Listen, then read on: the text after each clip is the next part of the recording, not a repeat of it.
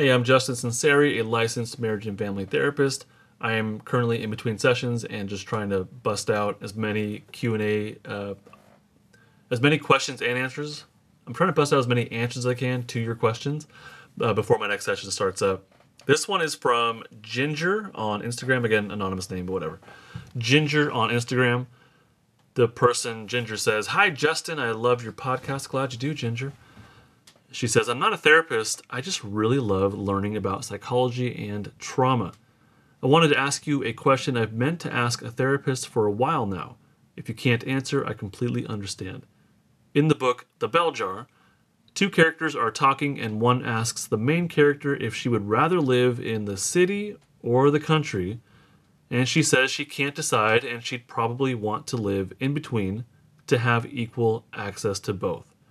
Her friend responds by laughing and says that she has the perfect setup for a neurotic because she wants two mutually exclusive things at the same time.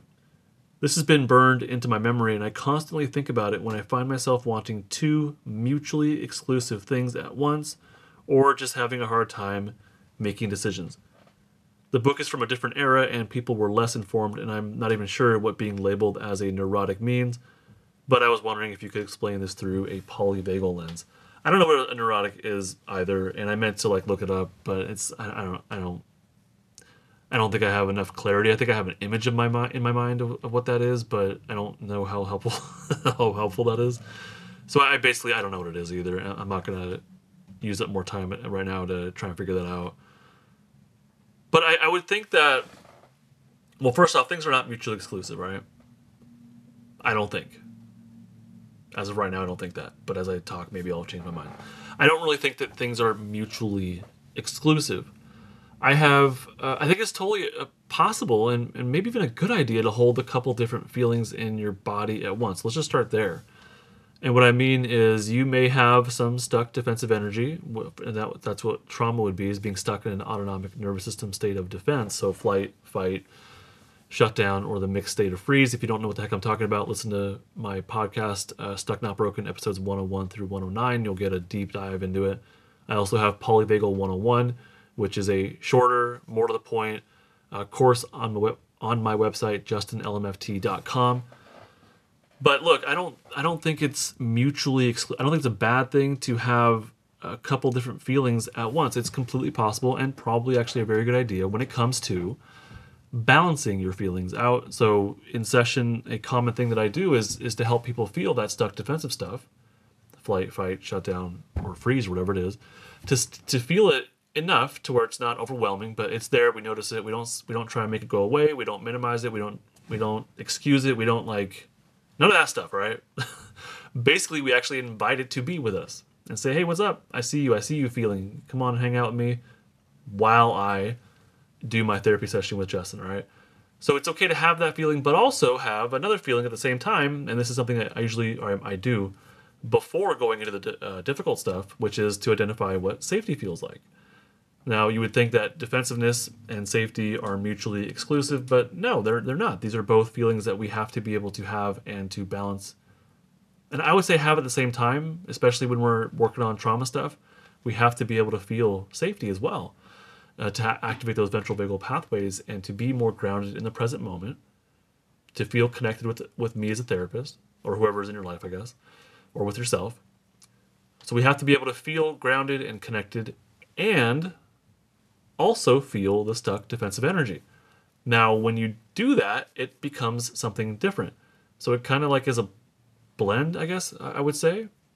So instead of it being this out of control panic kind of mixed freeze state kind of thing that feels like panic or even rage as it comes up and comes out, or hopefully comes out, rather than it feeling like that, it'll feel different. Once we have safety activated along with it, it won't be this out of control, rageful, panicky thing. We'll actually be able to notice those feelings, stay with them, breathe through it, talk about it, feel it, and then watch as they shift, or consciously notice as they shift to something else. It just won't be that anymore. Now, if you don't have the safety state active, then when you go to the more defensive kind of stuff, then it is felt as panic or rage or whatever it is. it is felt as that. And then again, it just kind of gets fed back into the system because it doesn't actually discharge. Nothing actually changes. There is no shift that takes place. We maybe power through talking about something difficult, but then it's the same thing all over again. It doesn't actually factually help. All right, it's basically re-traumatizing. So we have two different feelings that you would think are mutually exclusive, but really are necessary at the same time. I think that's how I understand it. Now, when it comes to like wanting things that are external to us, like living in certain areas, or maybe not being able to decide, I don't know, between whatever, a chocolate muffin and a blueberry muffin. It's okay to want two things at once. So what? Uh, and I think at that point it's like that's not that's like a decision. That's like making a decision, right? That's just what do you think is best, a chocolate muffin or a blueberry muffin, and you may rationally think that they're both fantastic right now. You may rationally say living here or living here would both do something for me, and that's true. There's nothing wrong with that. So what? And so if living in the middle to me seems like and I could be completely missing the point of the whole neurotic point of the story, but to me living in the middle is like I want both of these things and now I have equal access to both of them. So what? That to me that's like dividing a muffin in half and dividing a muffin in half. Now I can have both. Awesome. Like, to me that's problem solving. I don't see the issue there.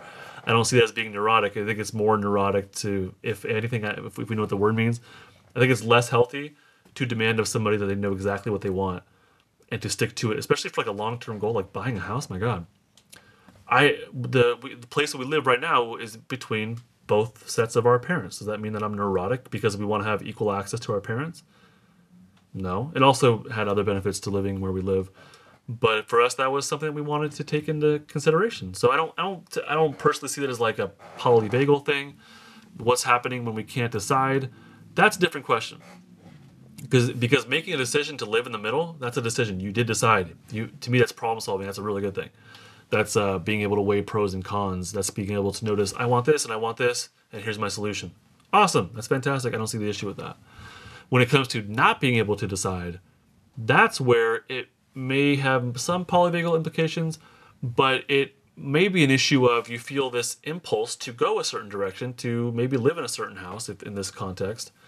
You feel an impulse to have a certain type of muffin, maybe, or let's get rid of the stupid examples. Let's say you have an impulse to upgrade your life. All right, you want to get a new job, you want to take on a new hobby, and you don't know what to do. That may be an issue of not knowing what speaks to you and your system. That may be an issue of not knowing what safety feels like. So let's say you want a new hobby, and I like to journal, but I also like to draw. So it's like, well, what do I go toward? And at that point, it is an issue, I think, of listening to what feels inside of you, what feels like it'd be the most helpful. What is your impulse going toward? Now, when it comes to the polyvagal stuff, it might be difficult to notice that feeling. It may be difficult to notice that impulse towards safety. It also might be difficult to notice that surging motivation. And motivation to me is just having flight fight energy active along with your safety pathway, so you feel energized, but it's not this out of control mobilization. You feel energized and you're consciously able to control it, point it a certain direction. I guess that's more of discipline, is being able to point it in a certain direction. Motivation would be just feeling it and then being able to harness it and utilize it, and then use discipline to point it in a different direction, I guess. I'm trying to like tease out words right now. That's not super important. Basically, the idea here is that with polyvagal theory, or with noticing, feeling these little somatic impulses that we have inside of us, I think it's important to notice when it comes to like finding a new hobby, like what feels the safest. I think that, especially if you're using it as a means to self-regulate, I think that could be helpful. But it's hard to notice those impulses toward safety. What we may notice is that we want to do something, and so we have this little burst of energy, maybe. This is something that I went through a lot when it was probably over the years, before I realized what am I really pulled toward. I was doing a whole bunch of stuff. I was like interested in this, I was interested in that. One of those things was drawing and sketching and content creation for a whole bunch of other things. And so I just kind of felt like, oh, I want to do this, and I want to do this, and I want to do this. but it was kind of frantic. It was like this frantic thing that I couldn't keep up with, and it just kind of would spiral and then fizzle out, and then that was it. And now with this content creation, with my therapy stuff, this feels more genuine. I feel calmer, even though I'm pretty worked up right now. I feel calmer when it comes to this. I feel like there's more direction. I feel more confidence. I feel more discipline. So this feels more genuine. But I had to kind of go through these other avenues that didn't feel genuine before I realized, like, no, it's like this isn't it, and this isn't it, and this isn't it. But now this kind of does feel right. So I guess to sum it up here, because I have my session starting in 5 minutes. To sum it up, can we have two things at once that conflict with each other? Yeah, especially on a feeling level, and it might be a good idea. Can we have two things that we want at the same time? Sure. I think it happens to us all the time. And then can we either pick one or the other? Yeah, it might have to sacrifice one. But can we pick an option that is in the middle of both? Absolutely. For a while, I was doing the art creation and the therapy creation at the same time. It didn't work out, and I had to pick. So I wanted both of those things. Does that make me neurotic? I don't think so. I think it maybe makes me indecisive, and maybe part of that is having that motivation surge up within me back then, and not being able to do anything with it, and just getting pulled in different directions. But at this point, I feel differently. I feel more that motivation, but now I also have more discipline and more direction, and I feel my impulse going in a different direction. And I've simply been listening to that and like noticing that impulse versus other impulses that want to take me in other directions. So hopefully that answers your question. That's just kind of what came up with me in this very unoutlined, unscripted answer.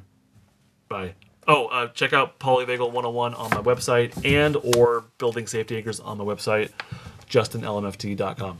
Bye.